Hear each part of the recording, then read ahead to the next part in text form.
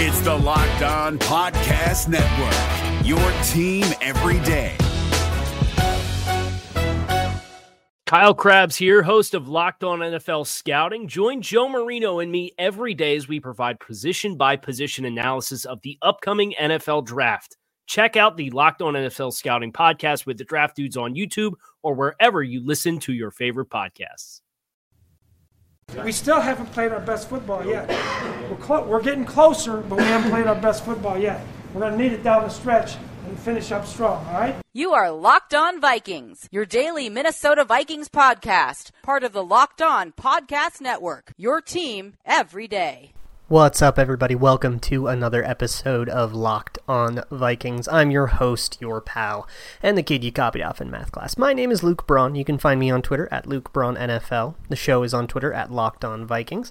This show is available anywhere you find your favorite podcasts, or you can simply ask your smart device like Siri, Alexa, Google Home, whatever it is, play podcast Locked On Vikings. It'll take you right to the most recent episode. And before we get into recapping the Vikings' 20-7 win over the Detroit Lions at US Bank Stadium, a real quick word. I apologize. I promised a Friday show last week previewing this Lions game in more depth than what you can ever get into in Crossover Wednesday. Then I fell horribly ill and couldn't get that show out for you. So my apologies for that. Hopefully I am back on the up and up now, and we can continue as normal from here. So I promise I am very excited about the Vikings winning 20-7 against a division rival to ascend to 9-4. This clinches the fourth winning season under the Mike Zimmer era of the Minnesota Vikings. He's been here for 6 years now. He is guaranteed to have at least 9 wins in 4 of them. And if I had done that preview podcast, I was actually going to talk up David Blau quite a bit. I liked what I saw from him on Thanksgiving. I thought that he worked the pocket very well. I thought he was reasonably accurate. I liked the way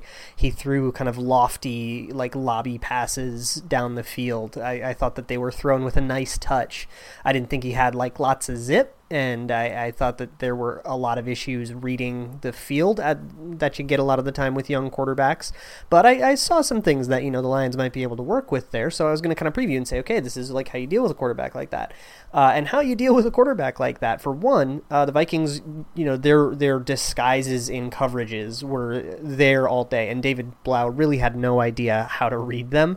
And that is what led to a lot of those like deer in the headlights sacks. Danielle Hunter got 3 sacks. He became the youngest player ever to reach 50 sacks, and I believe he passed Keith Millard. He now is the Minnesota Viking with the second most sacks in his first 5 seasons. There's a bunch of ways to say, holy crap, this kid's off to a hot start, and he's only 25. I mean, he was drafted when he was 20, and he's in his 5th year, so that obviously helps, but I mean, yeah, the kid's explosive. But a lot of that just comes from David Blau, like, not seeing the coverage that he thought he was seeing pre-snap, and then just kind of shutting down and not really being able to process through that. And some guys have that, some guys don't. And on the whole, and I think the real headline of this one, except for, it was an excruciating game where the Vikings just kind of rolled up an inferior opponent and had their eyes on next week by about halftime. I think if there's anything we can take from this game, it was kind of a get-right game for the defense.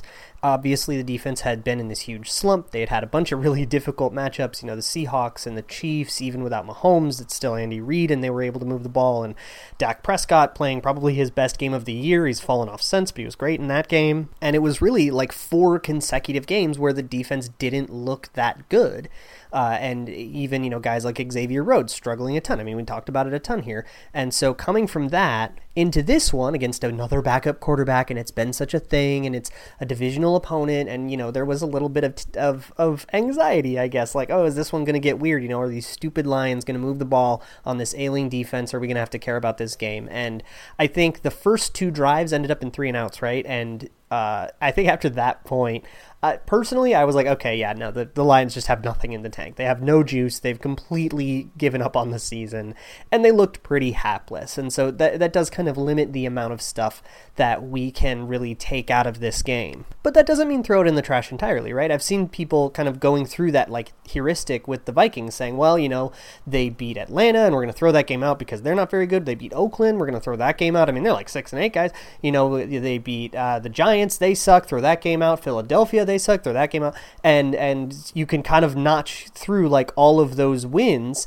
even the win against a probable playoff team in the Cowboys or the Eagles, whichever one of those two teams, and you can kind of throw them all in the trash and make a pretty good argument to say, well, that one doesn't really impress me at all, right? That's not an impressive win. But I think you can still look into all those games and like learn stuff about the Vikings, and sometimes the stuff you learn is like, hey, the Vikings are pretty good. This is a Lions team that had earlier in the season been playing a lot better. This is a Lions team that took the Bills kind of wire to wire with David Blau. And then they came into US Bank Stadium and completely fell apart. And I guess one thing we can learn from that is the value a week of tape can do. But it seemed really like the game plan was a very simple one, and there's a lot of advantages to going simple in a matchup like this where you're very clearly outclassing your opponent.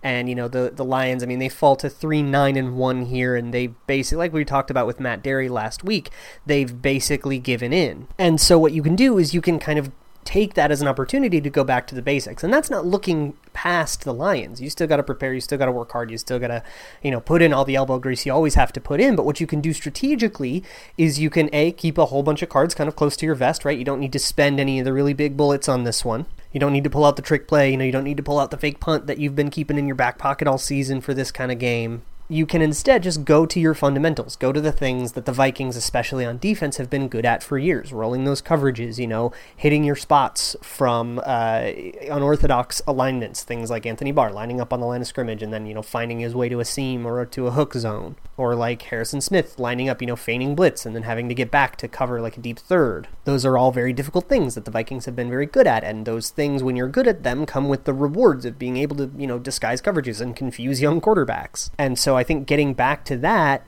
really helped the Vikings defense play a much sounder game, even though the level of competition clearly has to kind of be taken into account here. You can still look at this game and say, okay, they kind of figured themselves out and they like recalibrated a little bit, right? It's just a game to help everything get realigned, and then you have to go into LA next weekend and play like a real quarterback. Zimmer also had praise for the defensive players and especially the cornerbacks after the game. If you didn't catch it, there was a lot more rotation going on. Even at the beginning of the game, Xavier Rhodes was playing fewer snaps, which may be a reflection on his play recently, but Mike Hughes actually went out of the game for a little bit. Rhodes went out of the game a couple different times, so there were some other injuries, so they had to do this rotation. Somebody asked Zimmer about it in his press conference after the game, and here is what he had to say. Well, we planned on doing it going into the ball game, but, and then a couple guys got dinged, so we had to change the rotation a little bit, but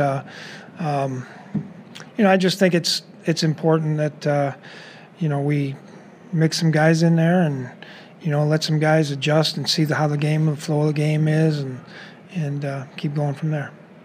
And more importantly, and I think today, I don't know for sure because I'm obviously not watching them, but I think in the last 2 weeks they've been in much better position in pass defense than they were in the previous 4 or 5 weeks.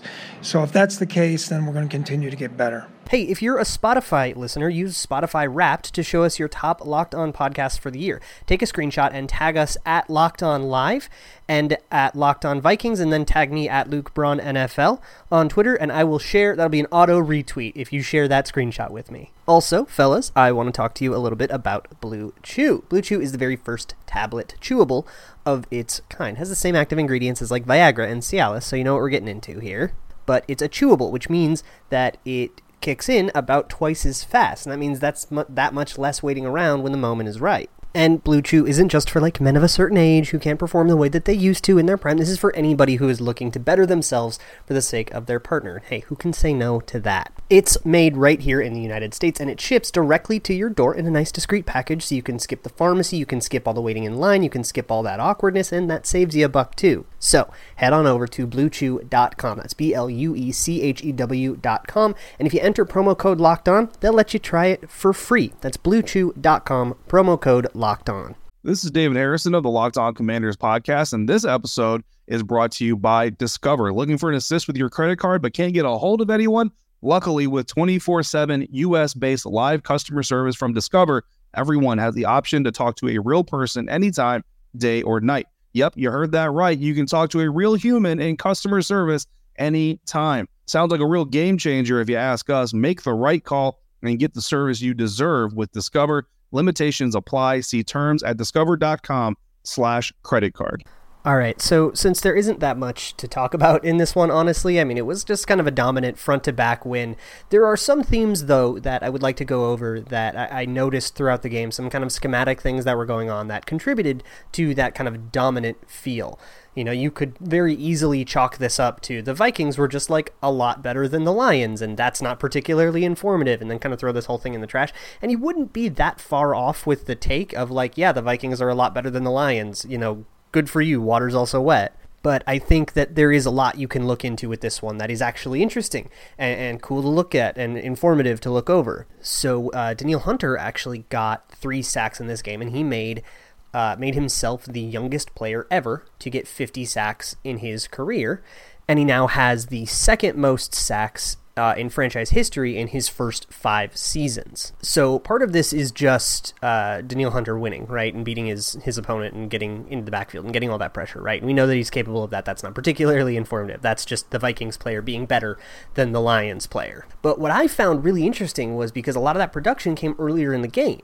And earlier in the game, the Vikings, or the Lions were actually paying a lot more attention to Everson Griffen. And they were actually chipping him and putting doubles on him, putting tight ends on him. And they didn't actually pay a lot of the same respect to Danielle Hunter, and they paid dearly for it. And it wasn't until later in the game, once Hunter had kind of already done his damage, that the Lions adapted and they started like doing the same thing over on that side. But at that point, you know, you're committing so many players to shutting down these edge rushers that the entire offense kind of can't really go.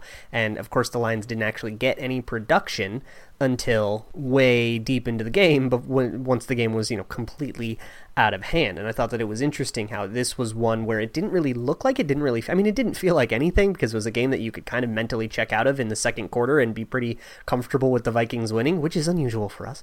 But, you know, it to me, it felt like a game that the edge rushers kind of took over on that side of the ball, and the amount of work that the Lions had to do to neutered the entirety of their offense. And the other kind of thing that sets up is the interior rushers who, you know, have been struggling a lot, both the defensive tackles who are basically run stuffers, they're all nose tackles. Again, they went into this game with basically no dedicated 3 technique. They have Shamar Stephen, who is a nose tackle, playing the 3 technique position. They also had Jaleel Johnson rushing out of there sometimes. I think they even have Linval rush out of there sometimes.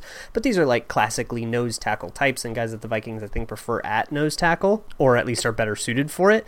And then on third downs, they have, you know, Weatherly and Odenigbo, who are rotational edge rushers who stand up and rush from the inside, and that's how they rush things.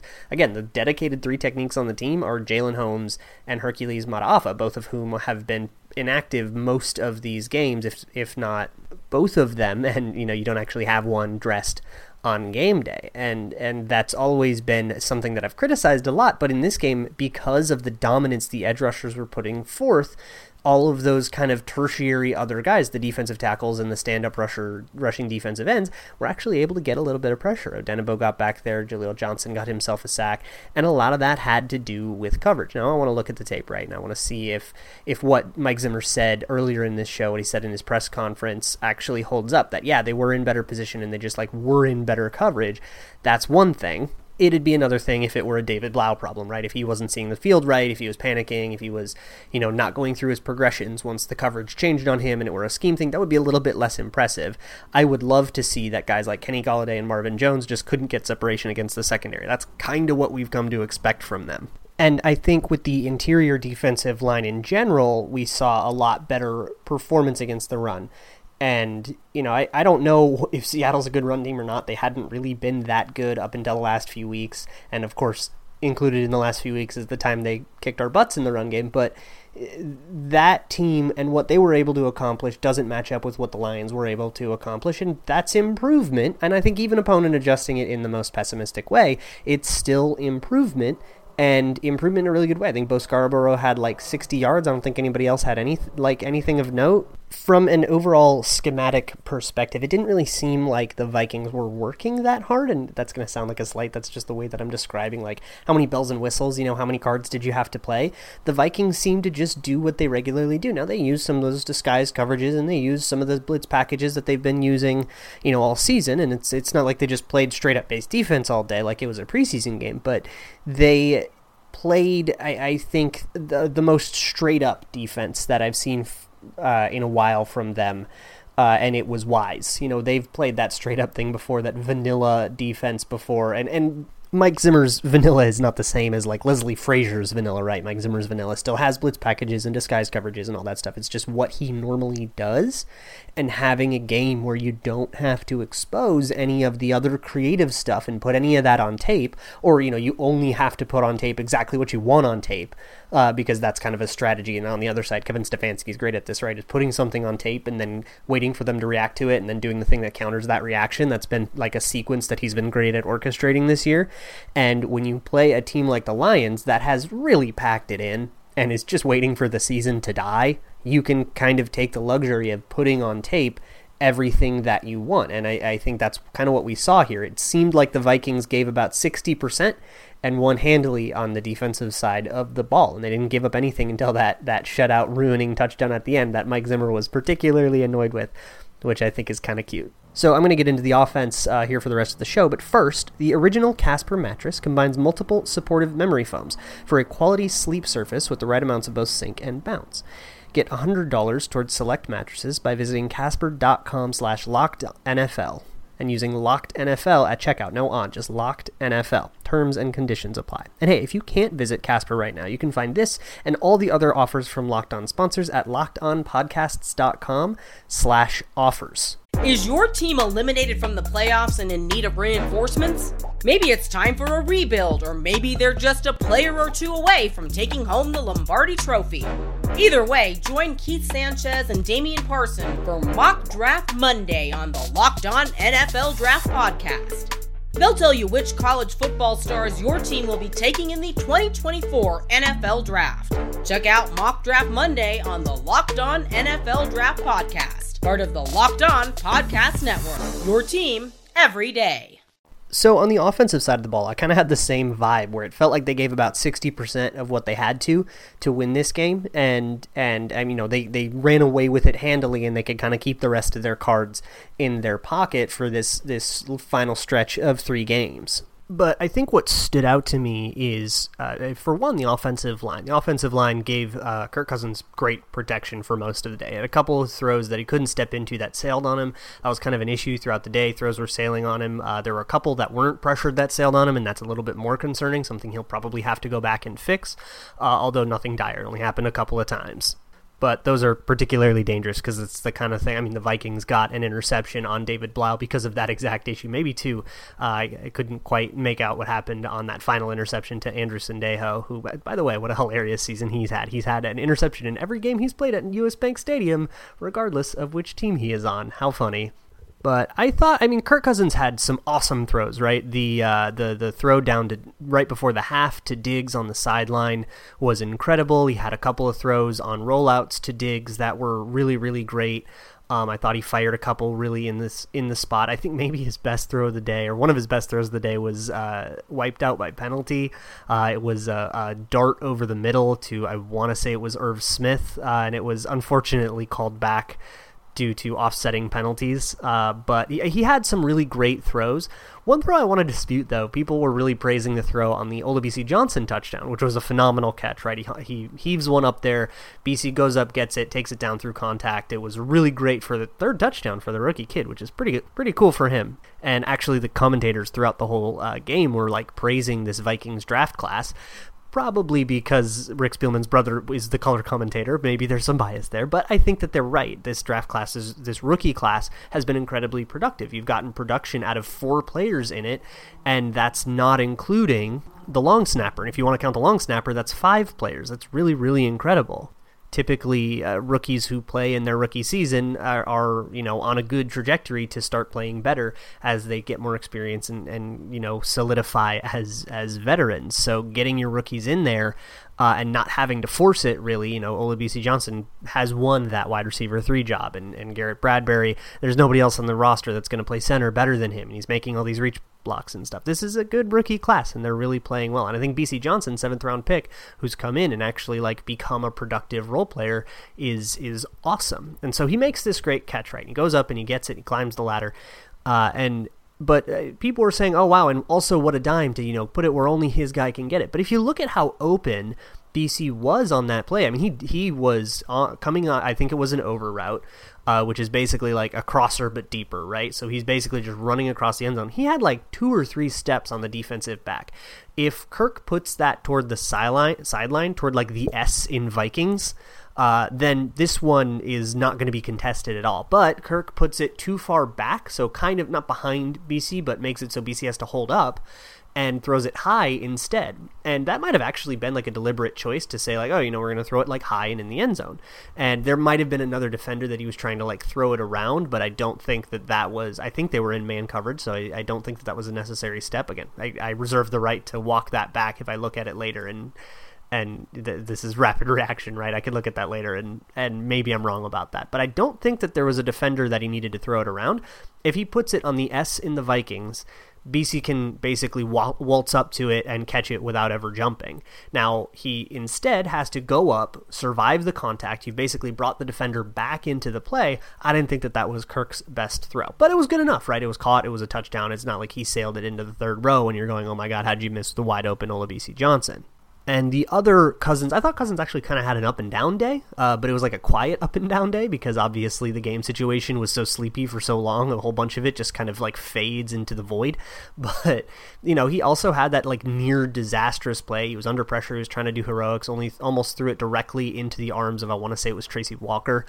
And he drops what would have been a pick 6 that brings the Lions all the way back into the game, and then it ends up weirdly in the arms of Garrett Bradbury, who has his first career reception, so we can now unironically say that 11 different Vikings caught the ball, and most of those Vikings had their touches like in the first half, like they spread the ball around a ton to all the different people, which I guess is particularly important when you don't have Adam Thielen, right? He's still nursing that hamstring. He wasn't able to go in this one. There's scar tissue in his hamstring. That's insane.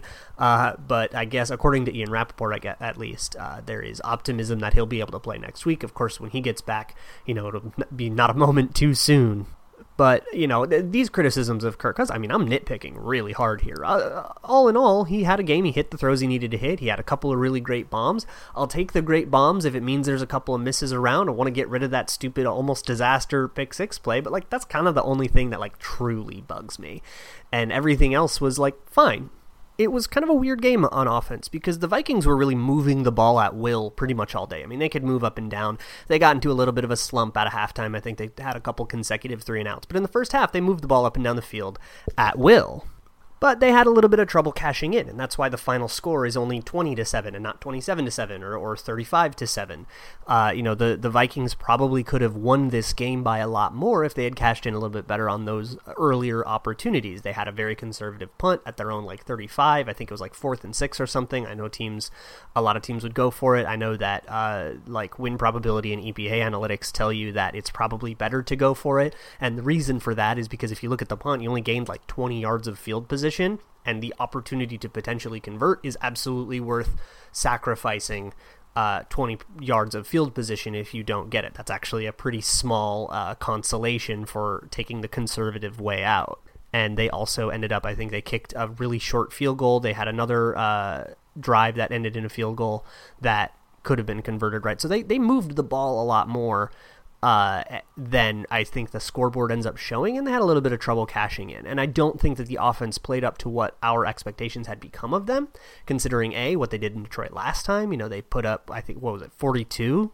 And the things that the offense had been doing recently. They went into Seattle, and, they put up 23 on offense. They had scored very well. They moved the ball very well against Dallas, and then the comeback against Denver, and that vaunted the offense has a pretty good reputation, and we would expect them to do a little bit better than 20 against the Lions. And I think a couple of the reasons for that have already outlined.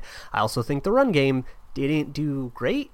They had Dalvin Cook more or less bottled up. I thought Alexander Mattison had a great game running, and I think he was the beneficiary of better run blocking, which is a product of variance. That's not an indictment of Cook or an endorsement of Mattison. It's just that Mattison happened to be the ball carrier on the plays where the line blocked better.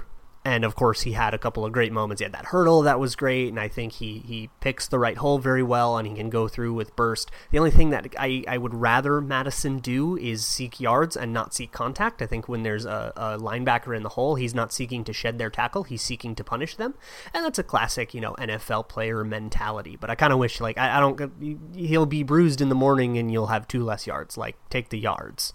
But, when you have an identity as a thumping one-cut to kind of back, I don't know if that's ever going to change, so that's just kind of who he is. And that's kind of what makes Dalvin Cook special, is that he is in the minority where he always is, seeking the yards. But we're kind of having another week here where this run game, this zone run, Gary Kubiak thing that we were praising so much, not 6 weeks ago, has dried up quite a bit. And the efficiency, I think Dalvin Cook had 3.4 a carry. The efficiency hasn't really been there. And the reasons for that might just be that, they've run things a little bit too simply. I still don't think they're using as much pre-snap motion as they used to. I think that was a tell and they had to move away from it. But unfortunately, that pre-snap motion was doing a very important job in manipulating box counts.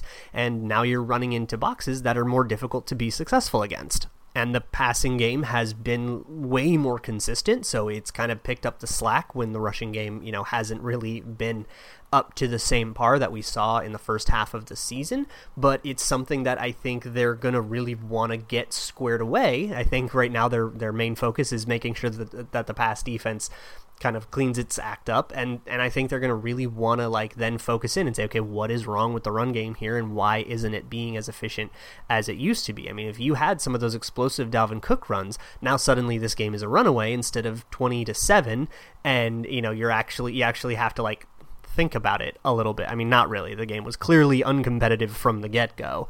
But, it was a 2-score game in the fourth quarter, and we've seen multiple instances of that in this season where the Vikings were on the wrong end of it and ended up coming back and getting to at least within a game-winning drive. So we know it's possible, and I think if you had a little bit more success in the run game, you would have been able to put that game away a little bit more easily, and of course the influx of explosive plays that would bring about, like what was happening earlier in the year, would lead to more points. So that's something that I want to investigate further and kind of learn more about why that isn't working so much. My hypothesis is that they went away from the pre-snap motion and that was doing an important job, and they haven't really done anything to replace it. They're just kind of running classic zone plays, and everybody knows how to defend that. That's been around since the mid-'80s. So you're not really throwing anything at a defense that they haven't seen before. You're just kind of testing their fundamentals, and wouldn't you know it, NFL players typically have pretty good fundamentals, and now you're just kind of relying on Dalvin Cook to do heroic things, which you can only really get so much out of that ever.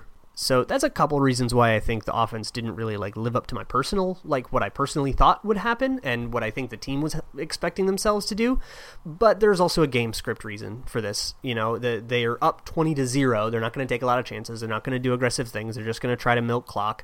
And at a certain point, I mean, if you look at win probability for this, it was never in question. It's not like these are problems that caused anything, to almost go awry or anything like that. I mean, it was fine. I'm nitpicking stuff because that's what you get to do after a win, right? You can say, okay, we won, great, let's notch it, and then let's look at what we can make better because we actually have real opponents coming down the pipe, instead of teams that are eliminated and totally have given up. However, their next week's opponent is also mathematically eliminated, so maybe there's something there. But the Lions had totally packed it in a way that I actually rarely see NFL teams do. The last time I think I saw that was 2017 against the Bears.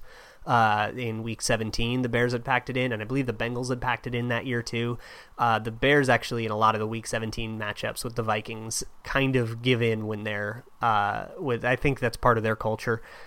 And, it's hard to get a team up to just play spoiler, right? Put their bodies on the line when they know they can't win anything. Whatever. Just get out of it and get to your off season. I totally get it. But if they aren't going to, put in the love that is required to make this game competitive, and the Vikings can notch a boring and uncompetitive win, hey, I'll take that every time. They count all the same. So the Vikings are now 9-4, winning season, and that is that much closer to a playoff run and a chip in a chair in January. So that's going to do it for today's episode of Locked On Vikings. I will be back tomorrow with some more in-depth review of some of this stuff. In the meantime, you can find me on Twitter at Luke Braun NFL. You can find the show on Twitter at Locked On Vikings. The show is available anywhere you like to find your favorite podcasts, like Google Podcasts, Spotify, Himalaya. Don't forget the Spotify Wrapped thing too if you're a Spotify listener. Or you can just ask your smart device, play podcast Locked On Vikings every morning. It'll take you right to the most recent episode. I will see you all tomorrow, and as always, Skol. If you're looking for the most comprehensive NFL draft coverage this offseason, look no further than the Locked On NFL Scouting Podcast. Join the draft dudes, Kyle Krabs and Joe Marino, as they go position by position through the NFL free agent class and into the star-studded crop of college stars who will be selected in the 2024 NFL Draft. If you want to know who your favorite NFL team should be adding to its roster, you need to check out Locked On NFL Scouting, available on YouTube and wherever you get your podcasts. Part of the Locked On Podcast Network, your team every day. Is your team eliminated from the playoffs and in need of reinforcements? Maybe it's time for a rebuild, or maybe they're just a player or two away from taking home the Lombardi Trophy. Either way, join Keith Sanchez and Damian Parson for Mock Draft Monday on the Locked On NFL Draft Podcast. They'll tell you which college football stars your team will be taking in the 2024 NFL Draft. Check out Mock Draft Monday on the Locked On NFL Draft Podcast, part of the Locked On Podcast Network, your team every day.